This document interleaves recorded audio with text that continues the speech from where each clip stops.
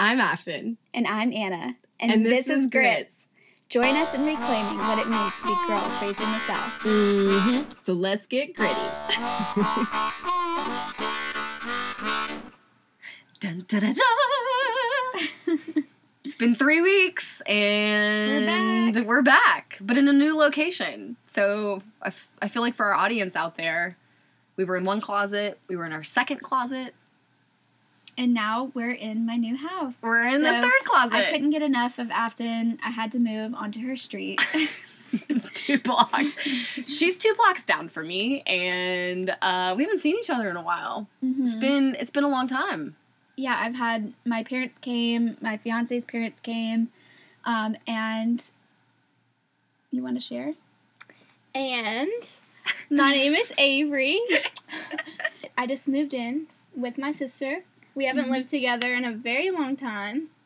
So it's cool. It's been fun, but... So there's lots of big blonde mood in the closet right now. Yeah, for sure. I changed my hairstyle and color, so I'm mega blonde, and we've got Anna and Avery, both Walton sisters, in the closet, and we're all in the closet, so... Yeah. It's been good. We've had a lot. Buying a house is no joke. We already had ants. We already had a light fixture fall from the ceiling. Is that bad? Did you light it, Yeah, we need to, light some sage and, get the bad energy out of here. Well, someone who's been in the neighborhood for quite some time, just know when you see a pair of bikini bottoms on the sidewalk, they're fair game. You can pick those up and just throw them. Just wash them and they're good to go. Oh, good. That actually happened. I was wondering about that. Yeah, that actually happened. I have a pair of bikini bottoms that I found on my sidewalk outside my house, so... But I'm excited we're neighbors. Yeah, I know. There's big energy happening. And yeah. Sean Brock, who's a famous, I was going to say culinarist. That's absolutely not a word. Culinary expert. / chef who specializes in Southern cuisine is opening up a new Appalachian themed restaurant. That sounds like Dollywood. Appalachian infused menu restaurant a few blocks from you. Yeah. 2 or 3 blocks from you. Walk. Yeah. He has 2 pugs. Check him out, Sean Brock. I didn't know that. Oh yeah. Is he in the pug club? Oh my gosh. No, he's not. You should invite him. I should invite him. Yeah, Pug Club. So I guess that's... Well, I don't want to interrupt. What are your other updates? That's pretty much it. I mean, house stuff takes all my time. Family coming in. We've had quite a few. Avery's moved in. Crazy nights on Broadway. Oh. I have to admit and atone for my sins. I went to Kid Rock's place 2 nights in a row. 2 nights. Get out. I know, right? For more than 4 hours each time. I'm going to be boycotted. So Chris and I attended the Nashville mayoral debate, and in front of us there was a woman wearing a Kid Rock for Mayor shirt. And I thought, wow. I'm down. Why was she there? Because Carol Swain paid supporters from Broadway to attend this debate in her favor and just be really loud. Why weren't we invited? I know, right? Okay, what are your updates? That's all. Those are all your updates? I really, do you want to hear about me ordering furniture and making returns?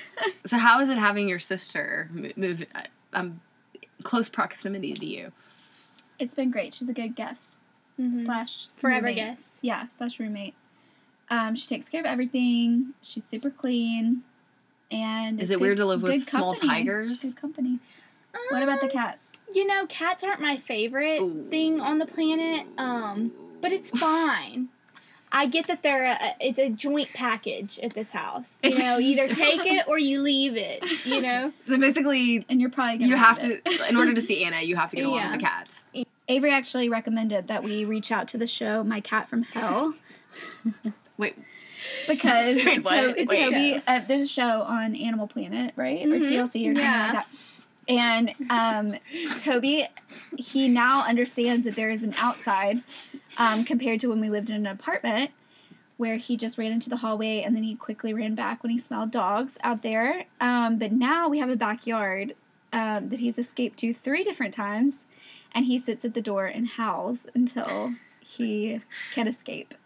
And so we are going to audition for a show for that. Anna thinks it's normal for your cat to get in the bathtub with you. And while you're taking a bath? While you're in the bath. Well, he gets in the shower. We have a stand-up shower and a bath in the master, and in the he pause until he's let into the shower door, and then he lays under the bench and spends time with me while we're bathing. It's bad. Yeah, not normal. Are these things that now you are looking at Anna as this older big sister, like this figure, and you're like, I was like, Anna, this is not normal. Like, they're causing stress on your life. Like, this is not normal. I'm for her well-being. It's like we're ready for a baby because they already keep us up like all night long. She got the cats like for therapy cats, and like they're doing the opposite. So what do you do when you love these cats and they were meant to be therapy cats and now they're like your biggest stresses in life? What do you do? Throw them out? Or we keep them. We suffer through. It's the Protestant way. Is that a thing? Okay, yeah. I think it's like the Puritan. It's our puritanical roots. Mm-hmm, yep, mm-hmm, yep. Mm-hmm. Well, I also have a cat from hell. He killed a rabbit 2 weeks ago. The little one? Yeah. Oh. Yeah, he's... Oof, man.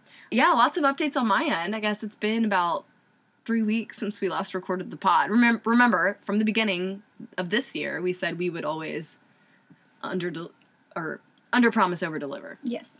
So my updates, well, I think this sums it up. Someone asked me, man, what a great summer it's been. I said, I can't wait till summer begins. I have so many plans. I have all these to-do lists. I'm going to do all the things. It's going to be July 1st on Monday, so that tells you where I've been. But no, a lot of exciting things. I've been heavily involved with the Nashville mayoral race because I hate the city. I hate the bachelorettes. I hate the pedal taverns. I hate country music. I hate all of the things that make Nashville, apparently, an it city to the rest of the country. But I hate it. Yeah, I'm that girl at the airport that all these bachelorettes are giddy walking out in their two-toned colored Pantone pink shirts. And they walk out and they're like, oh my God, Nashville is so fun! They're so loud. So anyways, I've been heavily invested in the mayoral race. I'm, for those of you not in Nashville, we have a pretty competitive race. It's honestly a bloodbath. I'm sure relationships will be made and broken over this race. I mean, people are choosing sides. And I actually submitted an op-ed that will be published probably in a few weeks, basically claiming that my candidate is the most progressive, which she is. And I think it's a testament to how apathetic voters can be in a perceived blue city in a red state. Nashville tends to vote Democratic, but if you really look at progressive values, a lot of the values aren't aligned. They're unaligned with our progressive agenda. So anyways, I've been heavily involved in that. I also just came back from a premier digital organizing training, which I'm very grateful that my organization paid for some of it, and I'm paying for some of it. But basically, digital organizing, for those of you who don't know or are kind of neophytes to this organizing world, it's how campaigns and advocacy organizations basically pull people from online to offline. So if you've ever signed a petition, if you've ever signed a petition to expand Medicaid, if you've ever signed a petition that you hate Trump or want Glenn Cassidy to be removed as Speaker of the House, that's digital organizing. And basically, there's an entire there's programming behind it. There's the long form, the short form narratives around what stories you tell online and how to capture that and how to pull in people. So, and I was really grateful to be around some of the best digital organizers in the country and people who are, are in my lifelong network at this point. But I think my favorite moment of the week was I was sitting at a table with the Idaho communications person for the Idaho Senate and House caucuses, sprinkled with a few other people from other states, and we were comparing state legislative sessions, and I pulled up a Jezebel article with a headline that said, "Dicks, cocaine, something else, like the Tennessee legislature," and blah, blah, blah. And everyone just stopped talking. I was like, yeah, that was our legislative session. So I won that battle. Thank you very much. Thank you very much. And yeah, it's been, I'm just been around in Kentucky. I was in Paducah, Kentucky, which is in the western most tip this week on Wednesday. I have a group there that, so Kentucky's big political debut is called Fancy Farm. It's the first weekend in August, and it's where McConnell and Rand Paul and all the political heavyweights battle out for Kentucky state politics. And the group is working and creating a billboard that they hope to eventually put up before Fancy Farm. But in that same narrative, so Mitch McConnell came out and said that he's going to be the Grim Reaper of progressive legislation. And as someone that has dressed up as the healthcare Grim Reaper before, thank you, McConnell, for giving me that opportunity to utilize that costume again and the 6-foot coffin that my roommate made me. Do you remember the coffin? Yes, that's remember. A whole thing. There's still a photo of it on the fridge. On the fridge? Yeah. Can you describe the smell of a freshly made coffin in an office? And it was also massive. That's one thing. Like it was like 6.5 feet. Yeah, like, it was like 6.5, 7 feet. But like wide too. Like 2 people could definitely fit in there. I was gonna say, have a friend. It's quite a spectacle. Well, so that was during the healthcare Medicaid fights of 2017. I was the healthcare Grim Reaper, but now I'm going to be able to repurpose the coffin, get my Grim Reaper outfit out, because the Kentucky group, they want to stage some political theater where they walk as the Grim Reaper down the rural highway to Fancy Farm. So, God bless the South. Mm-hmm. You know, we just love color. We love costume. Love a good costume. Love some, blonde hair. The higher the hair, the closer to the God, as I've been saying. Because I've been very proud of myself. I've been a no nonsense type, no. You have a lot of volume right now. Thank you. It looks very good. I've been using mousse, and I started using rollers, and I feel very Southern. Like I really feel like I'm part of this Southern, like, feminism, Dolly Parton wave that I used to really want to be part of, but now I have the hair to prove it. Mm-hmm. You can enter society now. Thank you. That's how I feel about lipstick. Whenever I have like a full face of makeup with like a really prominent lipstick, I'm like, I'm Southern. I feel it very strongly. I do both. Yeah, no, I do both. Avery, what are your updates? You've moved in? I moved in. I'm studying for the MCAT. If I had any piece of advice of wanting to go to med school, just don't. Do it if you really want to, but man, that test is no joke. I've taken it one time before, and it is a 7-hour test. Have you ever sat still for 7 hours? I took the GRE. I went to graduate school. Yeah. I went to graduate school. I feel so old. God. 7 hours is just like, by the time I got like halfway, my last 2 breaks, so you have 15-minute breaks, I just skipped through. I said, no break. I just needed to get out of there. I just needed to go ahead and take the next part. So that's my update. I'm just studying and living the Nashville life. We've had fun, right? Yeah. Yeah. When's the last time you lived in a house together? Oh my gosh. When I was 17. Oh, Lord. Yeah, she was 17. So, 8 years. Yeah. Yeah. And now we're finally friends. We weren't friends when we lived together. We were, that age difference was like, I was leaving the house and she was just starting high school. Yeah. So that age difference is just a little too far. But then I would come back from college. I felt like we got close. I was in college, we were close. We would just kind of hang out and like, but I was like, oh, I'm your older sister. Like, I'm gonna, like. Are you the youngest, Avery? You're the youngest, okay. But and the boy's the middle one, right? He's the oldest. Oh, he's the oldest. Yeah. Oh, you're the middle child. Yeah. Does that make sense? A lot of sense. That explains a Does that make sense? Yeah, he's 27. Yeah. Mm-hmm. But I went to college in a town where everyone had their siblings right there. Everyone lived in the town. They stayed in the town their whole life. So everyone was living with their siblings during college, or their siblings were all in town and they all had kids. And so it's like fun now that I actually like, even if it's just for the summer, that I get to do it. And Nashville's such a fun city. Like, I don't know. I would like to be in your, like, just out of college, like, single. Anna's currently fighting. The cat has his hand underneath the closet door, and he's about to press pause on this podcast. So sorry if that happens. You can still speak. You look like you wanted to speak. This is a no nonsense free for all episode. So No, yeah. I mean, the guys that I have met here, like, talking about, you know, yes, I am single, you know, no baggage when I got here, so that's been nice. But I Except will the actual say, bags that you brought in. True. Okay. All of my furniture that I brought. But, I mean, it's been fun. I mean, a lot of the guys that I meet here, they're like, oh, I'm just working here for a month, or they're from Austria and don't speak English. And they're, like, trying to talk to me, and I'm like, I don't know anything that you're saying. Please find a translator. But no, it'll get better. I feel like there's, you know, when you're getting hit on, there are some lines that are universal. Is that not? Yes. Oh, yeah. Oh, they talked for quite a bit. Oh, yeah. No, we did. Oh, he couldn't understand English. Who is he it? A spoke saxophone player came off the stage. She attracts, like, I get hit on. She has an energy. Big. It's the hair. Big Louisiana hair blonde. Let me tell you, it's the hair and it's the face shape. People just connect with round faces. That's true. Is that? It's a psychology thing. Oh yeah. Oh yeah. Yeah, they, like, see you and they're like, I have to come talk to that girl. So, like, this guy, like, just walks off the stage, like, on Broadway, and, like, comes over and talks to her. It turns out they went to the same college. Yeah. But, wow. He was, like, just, like, in the first week of her being here, and, like, connect with me. I'm going to leave my number for you. So, have you hit up the Tinder? I heard the Nashville Tinder game. Oh, you know what? I made a vow to myself that I would not do Tinder. But, you know, I might get desperate, so we'll see.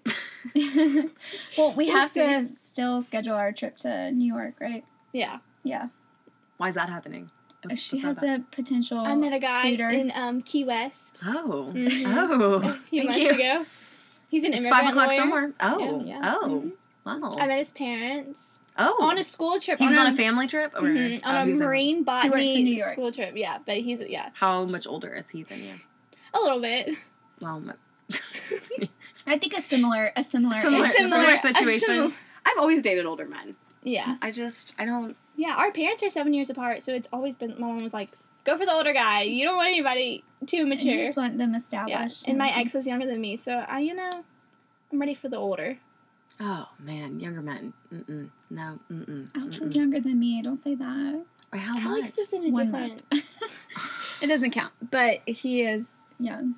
He feels young. Because he's the oldest of a young family, and that, like, seems... Aren't there 8 of them? No, only 4. Oh. But... Okay, sorry.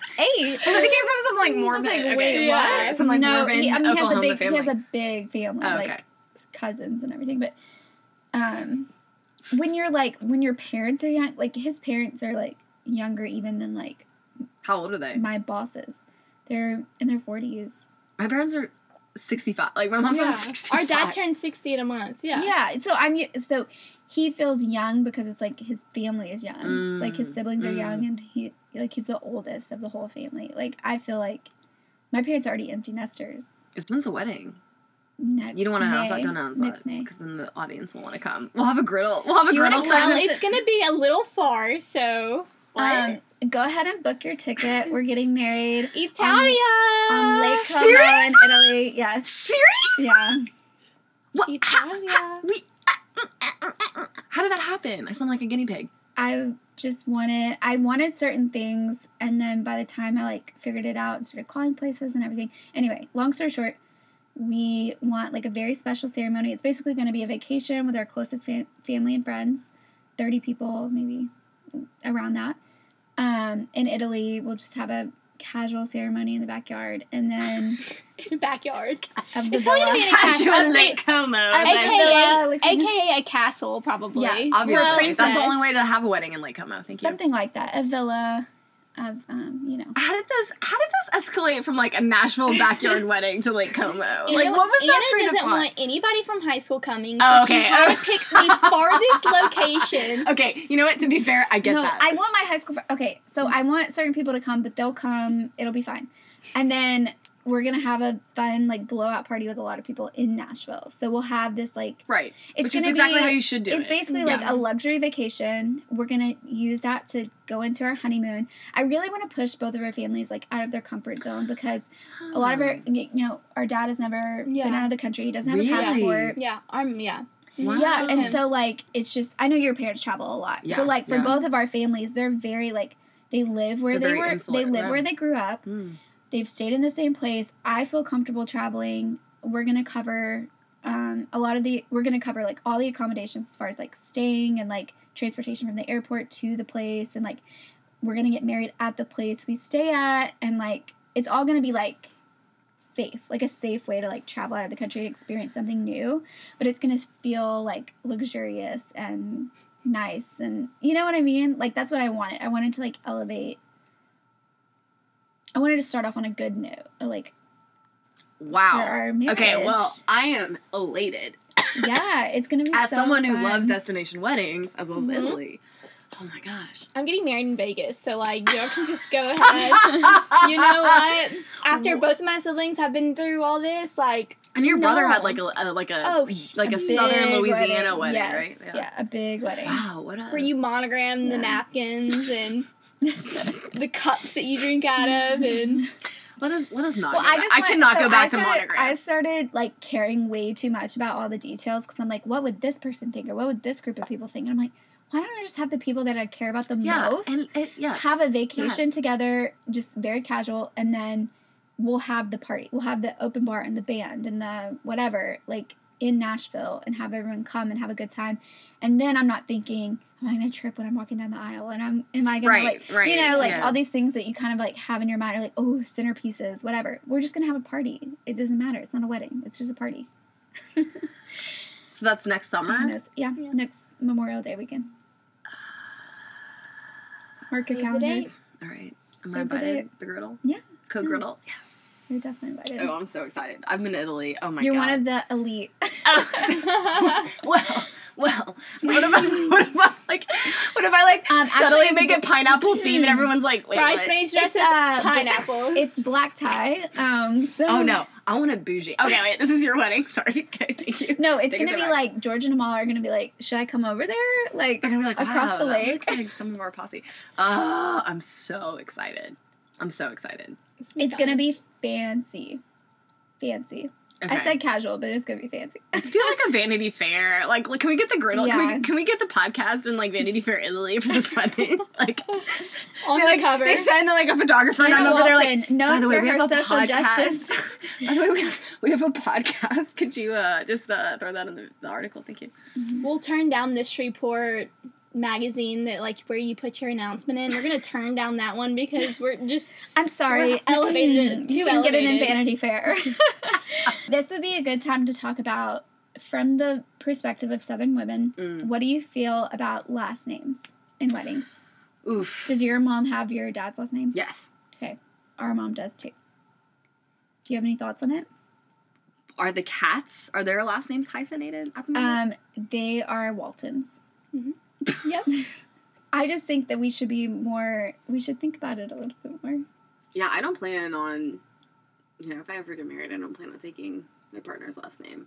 Because I think there's a way, I do get the, like, family cohesion, like, as far as, like, a school directory or, like, a church directory or something, like, where you have to, like, list your family's names all together. Like, why can't you just call yourself?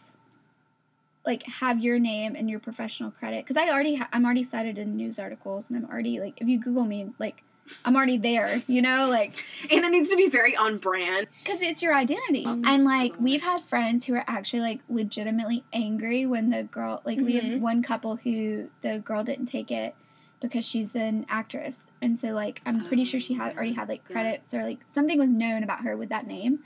And, like, the girl didn't take it. And so at the end of the wedding, they announced, like, now presenting. Whatever. There's a lot of things about weddings that I'm, like, not here for. Like, who gives her away? And I'm like, I'm my own person. Like, I think about it too much. Anyway, but, like, when they announced, like, Mr. and Mrs. Alex Green, like, I would literally vomit right there on the altar if someone said that. Because, like, that's not, and so in this wedding, they said, like, her name and his name. And, like, literally one of our friends, like, would not drop it for the rest of the reception. Like, I hate that happened. Like, they were so mad that, like, she decided to keep her own name. And I just feel like we should all just let people...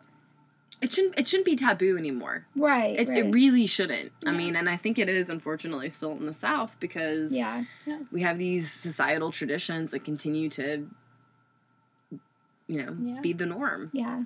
And I think, like, some girls get away with it because they're, like, they hate their maiden name or, like, they've never felt attached. Yeah, they don't know their valid. dad or, like, they That's don't, like, very valid. they have some reason and they're like, oh, of course I would take his name. Like, oh my gosh, but I feel so much attachment to my last name because I feel like it's our family unit and, like, I feel so much attachment to my parents and that's their name. What if you take an Italian last name? We just make up our own. It's like you change your, like, identity, like, just convert them. We could just be Kennedys. Make everyone wonder. But Walton makes people wonder, though, like, oh, about because of Walmart. the Walmart dynasty. yeah. I tell anytime anybody asks me, I'm like, oh yeah, he's my great grandfather. They never question it. Southern royalty, the Waltons. Southern. That's absolutely true. Have you been to the art museum in Arkansas? The Waltons. It's like in a rural. Is it in Fayetteville or where is it's it? in a rural Arkansas town, and I forget whatever her first name is. Walton established this premier art museum, and it has ongoing installations. And my mom has visited, but the whole idea was to bring premier art to the common folk. See, a lot of people crap on Arkansas. I love Arkansas. Hands down. It's beautiful. Oh, okay, Hands all right. down. Taking a stand on the It's Grits beautiful. pod today. It really Team is, Arkansas. like, so We beautiful. did grow up there, but like, I mean, Did you go to the not- Ozarks? Not to be biased, but, well, we have a condo on Lake Hamilton in Hot Springs area. Ooh. So we Yes. we grew Since up our going to there. brother was But born. really, the lakes are, like, amazing. Clean. The food is good. Yeah, the lakes are, honestly, Lake Ouachita is, like, one of the prettiest lakes I've ever seen cliff in my life. jumping. You haven't been to my Um, lake house. No, I haven't. We should go. Mm. Am I You invited? should have the after party at Lake North. I'm just kidding. I'm just kidding. Her family Oh, has I a too. lake We house always, in you East know, that's Tennessee. another thing about Southerners. We're always trying to find a way to party. It's like I you just know. you're always trying to find a way to celebrate something. I already have a, Hey, like, I'm like, full oh, day my cat party killed a rabbit. tomorrow. Like, hey, let's have a hey. The Speaker of the House resigned. Hey, let's have a party. Like, okay. That was a good one. Oh, so fun. Oh yeah, in the last pod I was talking about it. So Afton threw a blowout party on my birthday.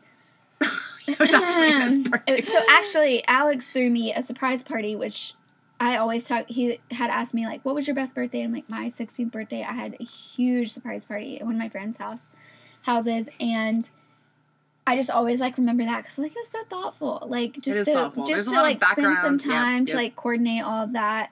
Not at all expecting that he would do that. He told me, like, oh, we're gonna go to dinner, or we were gonna go to your party. So he's like, let's go get a drink and then go to dinner. Like, I have dinner plans with our friends.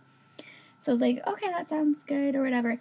And then he, like, pulled me into our apartment rooftop area, whatever. And all my friends were waiting there, and I was like, it was so sweet. But then we went to Afton's, and it was super fun. Someone brought, I don't know if she wants to be named in the podcast, but she brought a cutting board that had powdered sugar, which looked a lot like cocaine. And it was hilarious because there were people who showed up at the party that didn't really know me and walked in and were like, wow, okay, there's about $1,000 worth of cocaine on that table. I didn't know if that was this type of party. But I thought the best, my favorite piece was that Chris, the rules for the bathroom, which if you're listening, we'll explain why, but the rules for the bathroom that were written on a piece of paper and taped to the door said, 1, whatever you do in this bathroom has to take 60 seconds or less, and 2, you have to text your boss about it afterwards.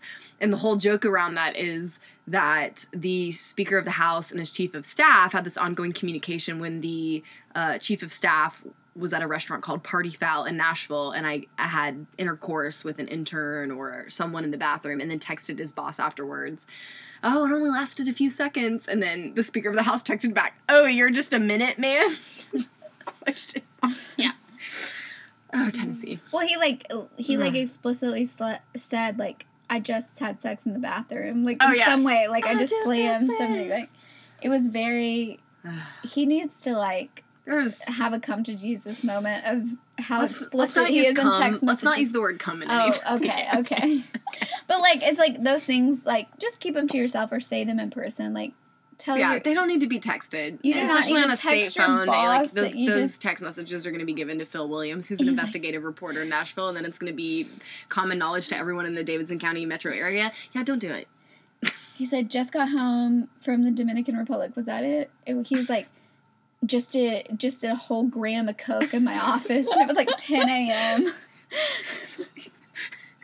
He like took selfies. Like he took so many selfies. I'm like, why are you texting this?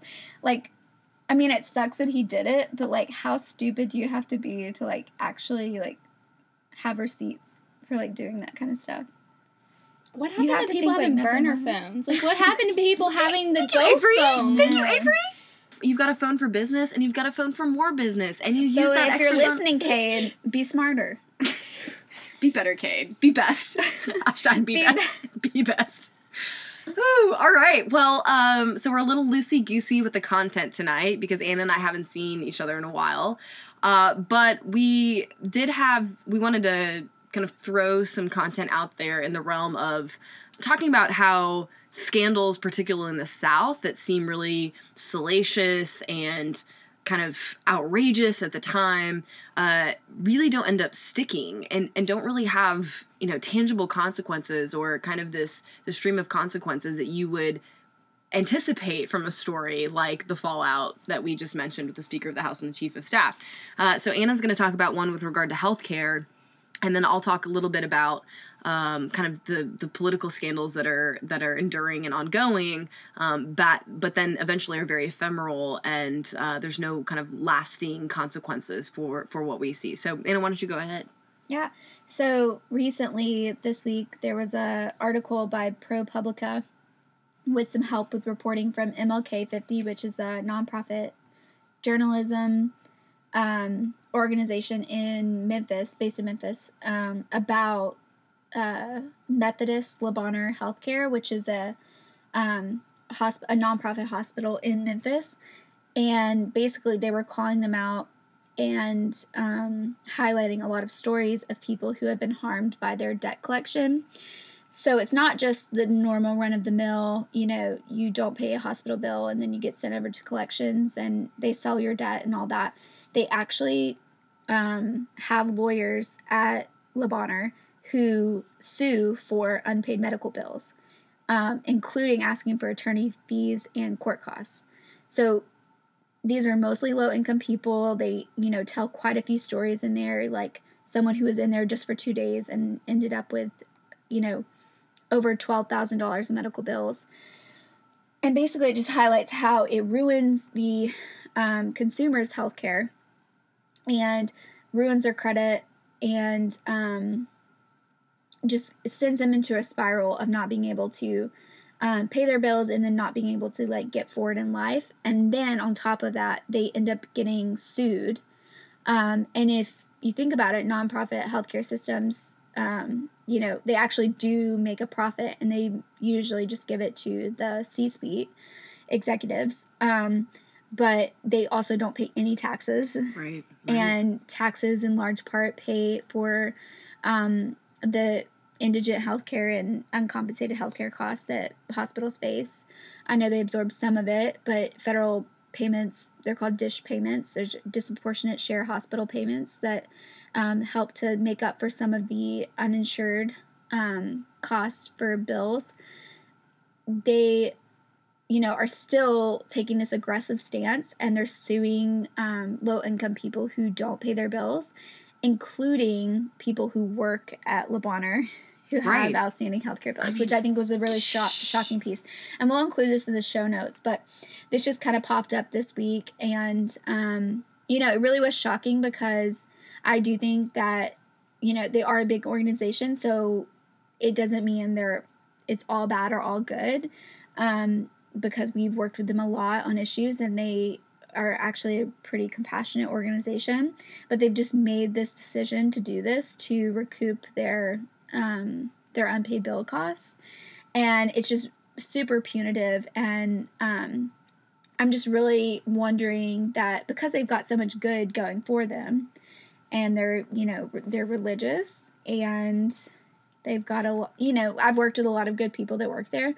I'm wondering, from this quote scandal and this big expose, what will actually change? And that made me think a lot about how we've had a series of these scandals, and I don't really see a lot of change. And sometimes I see this rhetoric like, I'm a new man, like Cade Cawthorn, who we were talking about earlier, who had the scandal with, doing drugs in the office and having sex with interns or pursuing them and being just wholly inappropriate and unprofessional.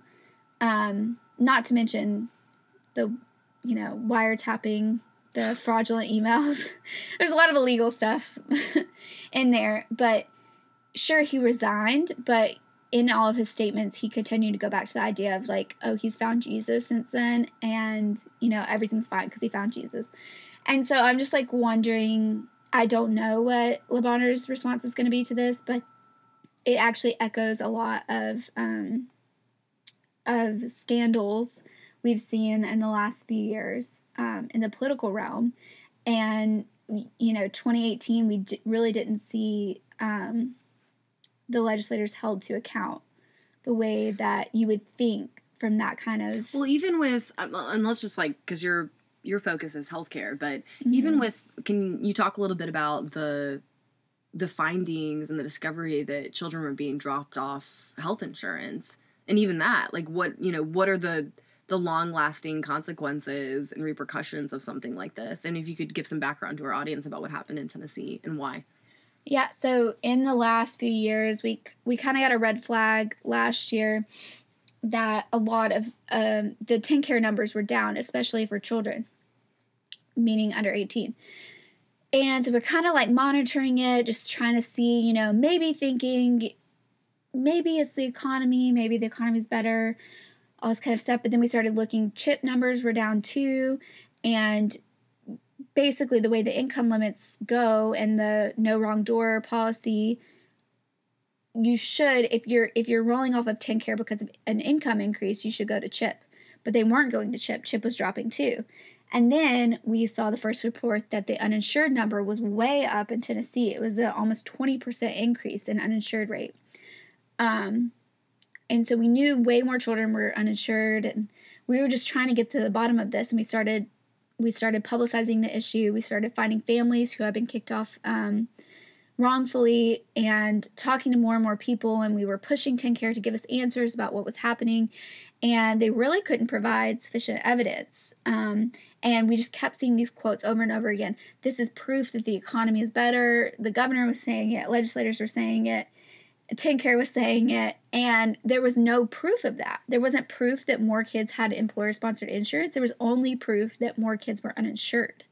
Yikes. And we actually had the number one highest increase in the rate of children losing TennCare and cover kids. So we had over 10% declines in enrollment. And a lot of other states face this too, but it was more like Texas and California, and that was mostly because of public charge, which is a very complicated administrative policy change, but basically it creates a chilling effect for immigrant families who use benefits. And we don't have the same immigrant population and the same chilling effect, so mainly ours was because of redetermination. And they were supposed to be redetermining eligibility, but basically they were terminating a large amount of kids simply because they didn't return 98-page packets completed. When federal law, it's kind of hazy, but either highly encourages or requires them to check other available data, such as SNAP data, or, reported income for taxes, to verify eligibility. And if they don't do that, they should send a pre-populated form in the mail. Well, they were sending it sometimes to addresses that were 7 years out of date and expecting someone to return it when they didn't even get it. It was 98 pages. And when they didn't return this elusive package, if they even got it, which most likely they didn't get it, they were just kicking them off of coverage. So they weren't actually losing coverage because they were determined ineligible because of income.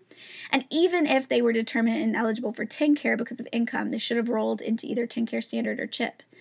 This is all like very complicated. But basically, every child should have health insurance in Tennessee. And no one, I mean, the feasibility of someone going from qualifying for TennCare to not qualifying for any public insurance, that's the difference between making, these are just estimates, but somewhere between $20,000 and $60,000. Who gets a raise at their job that's $40,000? So it's not really that feasible that kids would be losing coverage at such a high rate. And we've publicized this. We've talked to national media about it. We've talked to local media about it. We've been trying for the issue to penetrate, but the legislators keep saying, oh my gosh, we did so good with the economy. We brought 40 billion jobs to Murfreesboro, Tennessee. If you're really doing that good, then why are so many kids being turned away at the doctor and unable to they don't have health insurance anymore? So, in this context, like, what's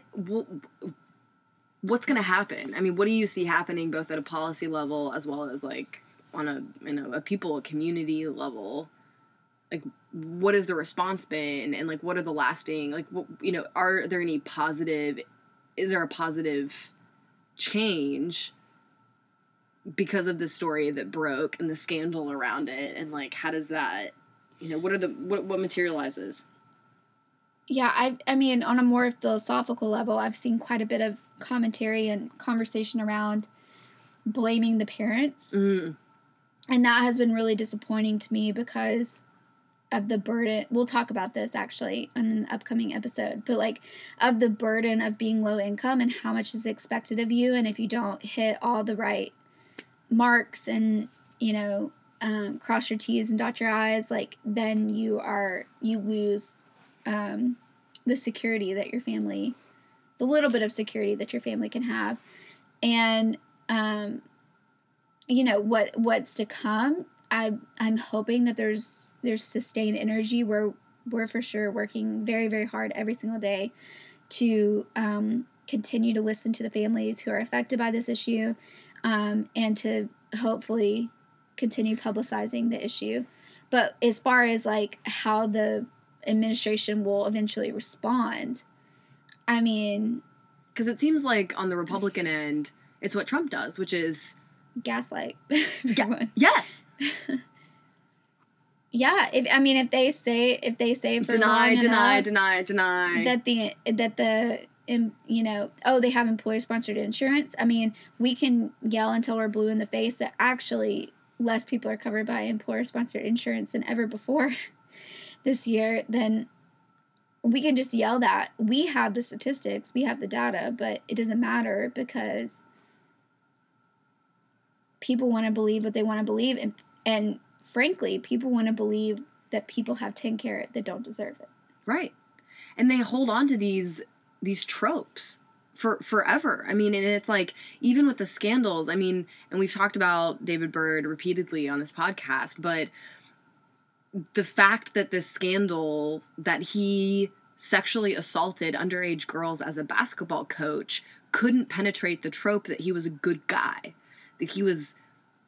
That was how many years ago? That was right. I keep hearing that. That was how many years ago? It shouldn't happen. It shouldn't matter. He's like, it's mind blowing to me. Well, and I just wonder. I mean, there's so many, like how, especially in the age of Trump, where it's all true. I mean, we have a president that has been credibly accused of raping a woman, and it didn't even make. I mean, we haven't even heard anything about it. Because in this day and age, it's like, scandal after scandal after scandal, and it breaks, and it kind of simmers to the top of our, of our news ether across the state, and then what happens, right? And I think politically, like, at least with policy, and I think when there are marginalized groups or disenfranchised groups, and particularly the most vulnerable, which are children, at least you see a little more movement when it comes to policy, and at least a little more movement particularly if you adhere to, if you claim that you're a Democrat, like, oh, this is really bad for kids, we want to make sure that kids are insured, we're going to do something about this. So there's movement from a policy perspective when it comes to people who want to make sure that kids have health insurance. But when it comes, I'm just thinking of like some of these scandals that broke about women. So I'm going to read you a headline from Mother Jones about one of our congressmen, Scott DesJarlais, who represents Rutherford County, Murfreesboro, and a few other cities in the Congressional District 4. But this is the headline. Anti-abortion Tea Party congressman who asked mistress to get abortion could win primary. And just to give you some background, Scott DesJarlais, who pressured a woman, one of 2 patients he admitted having affairs with, which, might I remind you, is illegal, to get an abortion in the 1990s, appears to have narrowly won his primary. So here we have a Republican who, staunch pro-life, signing all these pro-life bills in Congress, who the press uncovered that he had pressured 2 of his mistresses, extramarital affairs, to have abortions. And here we have, bubbles to the top, and he still wins his election. Yeah. Unpack that from a Southern perspective. I think it's, one, like, as a Southern culture, we don't deal with things that we're uncomfortable with, and we negate the truth. We rather say that it's the woman making it up, even though that's like 1% of the time. It's not even worth mentioning, but we rather say it's someone trying to get attention, because most of the time it's a man in power. And I'm not saying, like, we're not trying to unpack the whole Me Too thing right now, because I think that's super complicated. But for the most part, like, we've seen these huge abuses of power, and we've seen men just skate over having any accountability. I don't know if it's privilege or if it's just, like, you just keep those ugly things, you just ignore them. Like, but when they are aired, think about Casta in the context of the Speaker of our House, who, one of the most violent, aggressive administrations towards people of color, towards women, and we were screaming this the entire time, and it took a white man, investigative reporter, who had the resources and the credibility to dig and to get information and to pull it out and put it up in the ether and make sure that it was, broadcasted live to an audience every night, that we really saw any movement on that. Yeah. And that was finally when the Republican Party came out and said, we no longer, this person is very off-brand for us. It wasn't the destruction that he caused, that he, he removed women from a committee room, which was a First Amendment rights violation, like the freedom of speech, to be in a public place, to protest, to rightfully assemble in a place that we pay for as taxpayers. So he did that. He passed one of the worst criminalization bills that would criminalize voter registration after an African-American led organization registered over 90,000 African-American voters.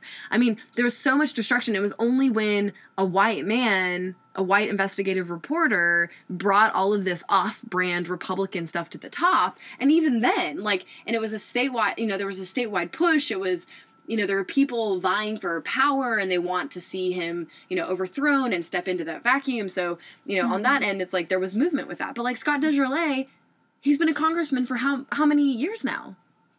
A couple terms, right? At least. And there's been other ones. So there's I believe he's a Dr. Hensley, who had a extramarital affair with his second cousin. Second cousin, not first. First cousin's very Kentucky. No, I'm just kidding. Second cousin's very Tennessee. And he prescribed her medication illegally. I don't know what he is, pharmacist, doctor, whatever he is, but that's weird. And then another, David Hawk, who has a domestic abuse. He was literally arrested. If you Google him, you'll see his mugshot. He was arrested for punching his wife in the face. And he had a previous restraining order put on him from his wife before that. Or either wife after that. And I don't know. He's had 2 wives, and they both had domestic abuse allegations against him. And he is one of the strongest and politically strongest members of our legislature. And that is just bizarre to me, that we let men who have no regard for women at all in these leadership positions, and they're not held to account for their behavior. you know?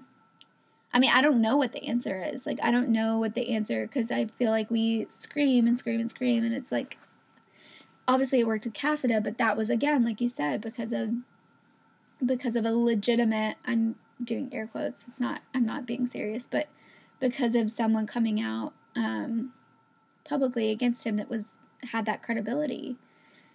And we've just been saying all this stuff for years and years and years and years and years. So it's just, I don't know. When will we start believing Southern women and their allegations, or taking them seriously at the very least, like, and not be disqualifying politically or just power-wise, any kind of power.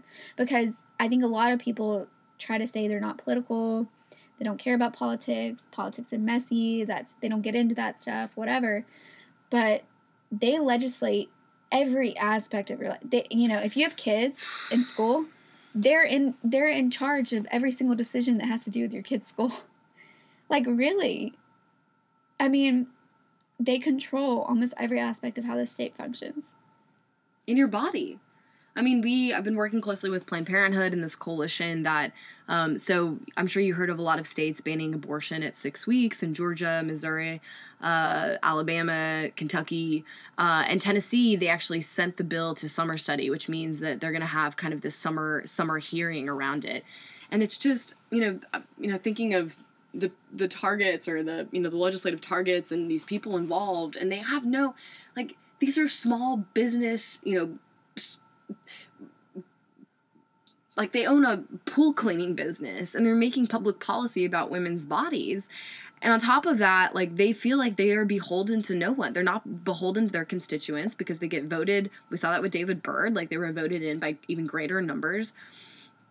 And then when these stories break, the type of public persona that they put out into the wild and into the public space is, I'm this good Christian person, and I have mishaps, and I can be I can seek redemption, and all is good, which I'm sure is what Scott Desjardins played that card as well when the story broke.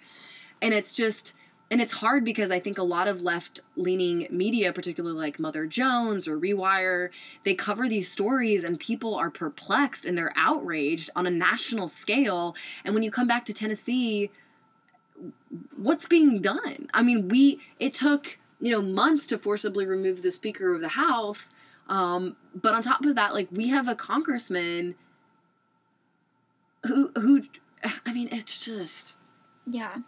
They're just not being held accountable.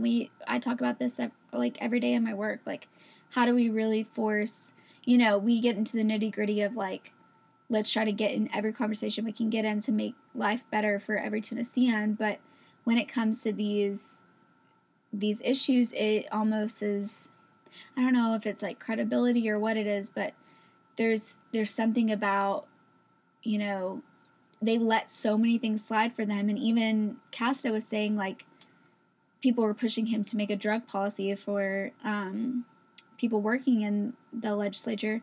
And he was like, well, hold on. We have to think about that a little bit. But at the same time, he was trying to, he tried multiple times to create bills where welfare recipients had to be drug tested and kicked off. It's like, okay, well, if you don't want that for your staffers who are literally running the state, but you want it getting paid over $100,000 a year to like do cocaine in their offices, almost $200,000. Like, it's such a double standard, and it's like, if you want the room to have forgiveness for your mistakes, where's the room for people who are incarcerated? Where is the room for people who are being arrested? And there is none. I mean, do you even think about that for people who have been wrongfully murdered by police? Like, I mean, there's a lot of levels to it, and they want to judge everyone else and sit on their high horse and say, I have no mistakes. It's not even mistakes. That's an abuse of power. Right. That's an abuse of power. And they're lying. That's another thing is, like, honest and politician are not necessarily synonyms, but at the same time, like, there is a level of it of, like, do you practice what you preach? Well, and they utilize that. I mean, it's almost like a shield it's this political cover that they have, that they're a politician, that they're supposed to be morally upright, and, you know, adhere to this code, this honor code, by being a politician, and they don't. And they're able to hide behind that in a way that the public just swallows and digests as, oh, this is the normal daily thing. That these, you know, and particularly, like, and it's the same with Trump. Like, you see this with Trump supporters, and I think a lot of it has to do with you have misgivings in your own life, or you have misdeeds, or, you know, you have wrongs that you have committed. You see this in our president, and you say, oh, well, you know, he's good on these other things, and you kind of negate all these, you know, the rest of his agenda. But in reality, like, if you are a public servant, like, you are held to a higher standard. And particularly when you are a hypocrite. I mean, that's the piece that really...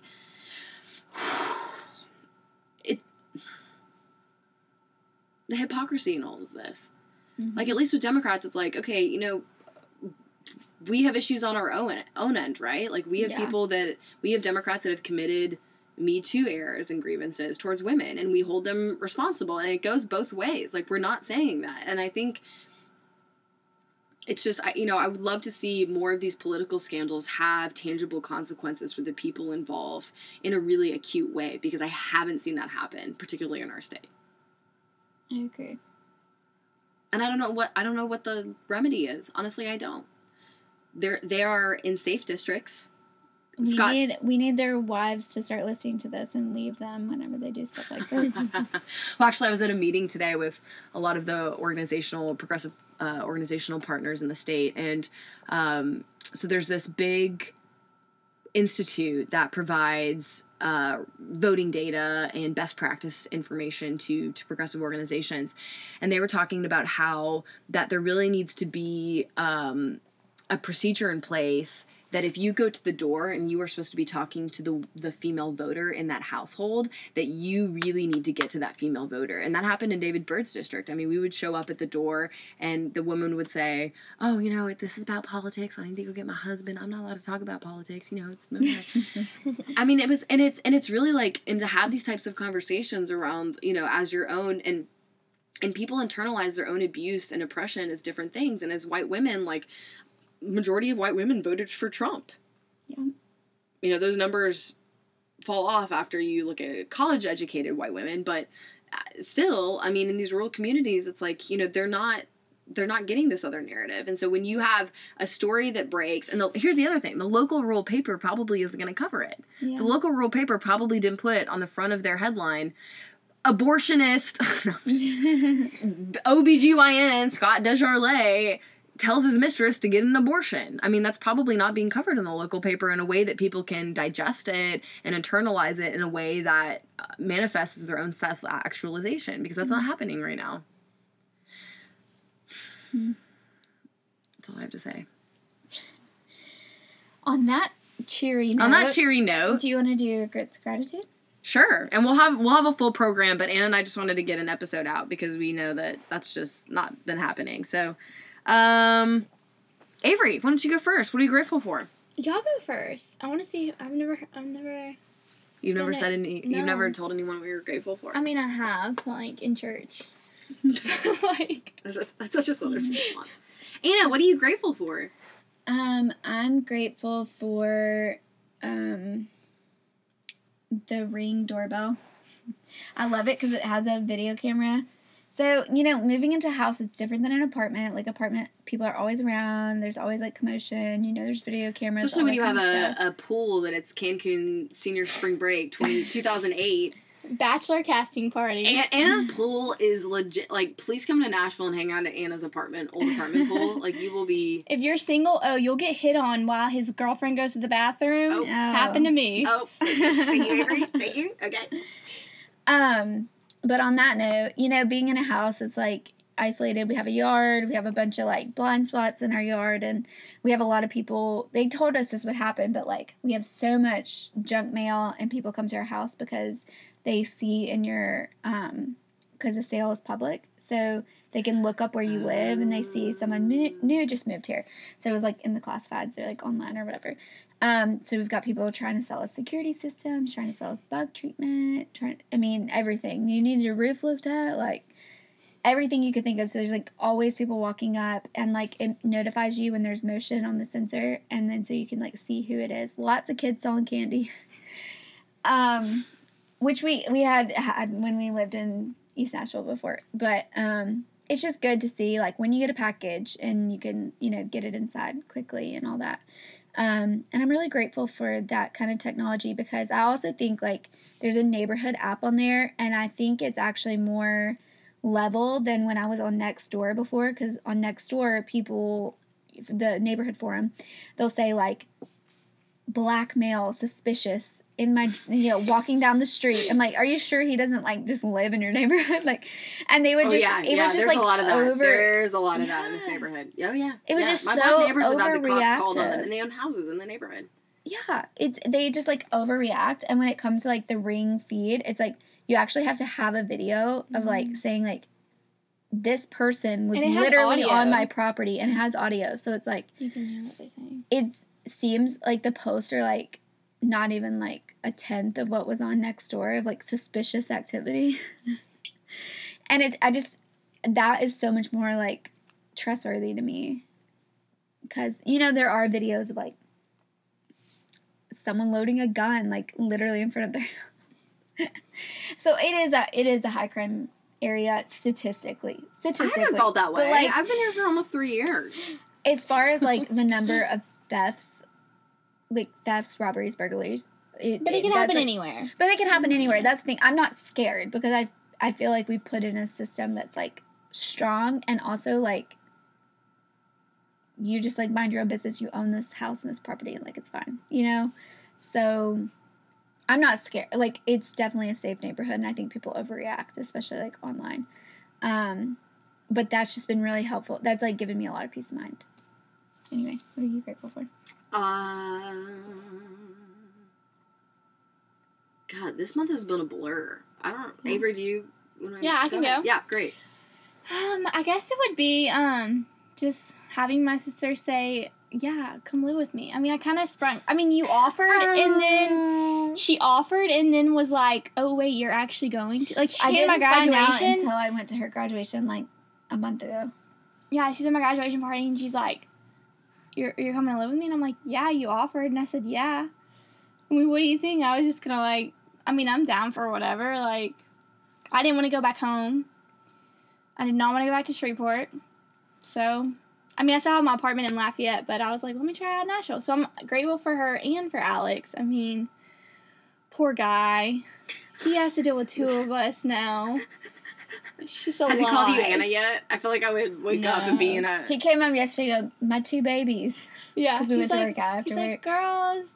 That's so cute. He's so he sweet. loves it. But he just puts up with a lot, and, like, we are a lot. But I'm really grateful for y'all. Some people hate their siblings, but I, for some reason, lucked out. Oh, that's so sweet. And my brother was my favorite sibling, but now you are. Oh, hearing it first. Whatever. Grits Podcast. So mean. It's changed now. Okay. You need to call him and tell him. I will. I'm actually grateful for... So I have a neighbor. I don't know if I've mentioned him on the pod, but he's homeless. And he and I have just become really close. And we, he does small jobs for, mowing my lawn or restoring, I had a light out in my car and he restored it. But he recently graduated with his GED degree after, I think he's in his 50s. So I'm just really grateful for him because he's just a really wonderful presence to have in my life and a reminder of how lucky I am to be in this field and to be in the networks that I am to affect change that could ultimately impact his life is just really heartwarming in a way. So I'm really grateful for him because his friendship means a lot. So, and his name's Bobby, and I'm probably going to go see him after this. So I want to meet him. Oh, he's now nice. that we're neighbors. Oh yeah, he's your neighbor too. Yeah. Oh yeah, he's great to have around. Exciting.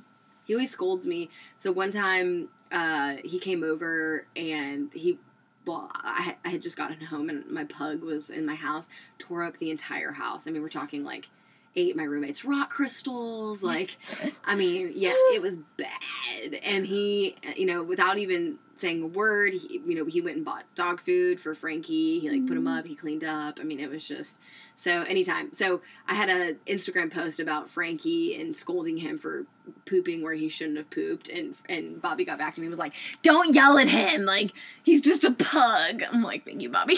Okay. Thank you for your dog guidance. Anyway, so, all right, so we'll have Julianne on the next pod, your favorite travel correspondent in the North America. Hopefully she'll get her own pod. She really needs it. She really needs her own podcast. Yeah. She doesn't know all the tech pieces. So hopefully we'll post all of her episodes here. Yeah, we'll just make sure we'll be her hype girls when she becomes more famous than us. If you haven't already, please like us on Facebook and Twitter and Instagram. You know, Anna and I, this is a low budget, low effort pod. Not because we don't love all of you, just because we're very busy in our own lives. But if you could do us a little. Is that a thing? Is that a Southern saying? Do us a solid. Do us a solid. Thank you, Avery. Do us a solid and tell your friends about the pod. Be sure to share it. You know, if you like the South, if you are, you know, think about Southern politics, if you have a lot of commentary, please follow us on all of those social media platforms and or just, you know, tell us what you want to hear about because we would be more than happy to discuss it. You've got a policy wonk and an activist, and between the two of us, like, we could unpack that, right? Mm-hmm. Okay, great. Definitely. All right, well, thanks so much, and we'll see you next episode. Keep it gritty. Keep it gritty. Let's get gritty. Bye.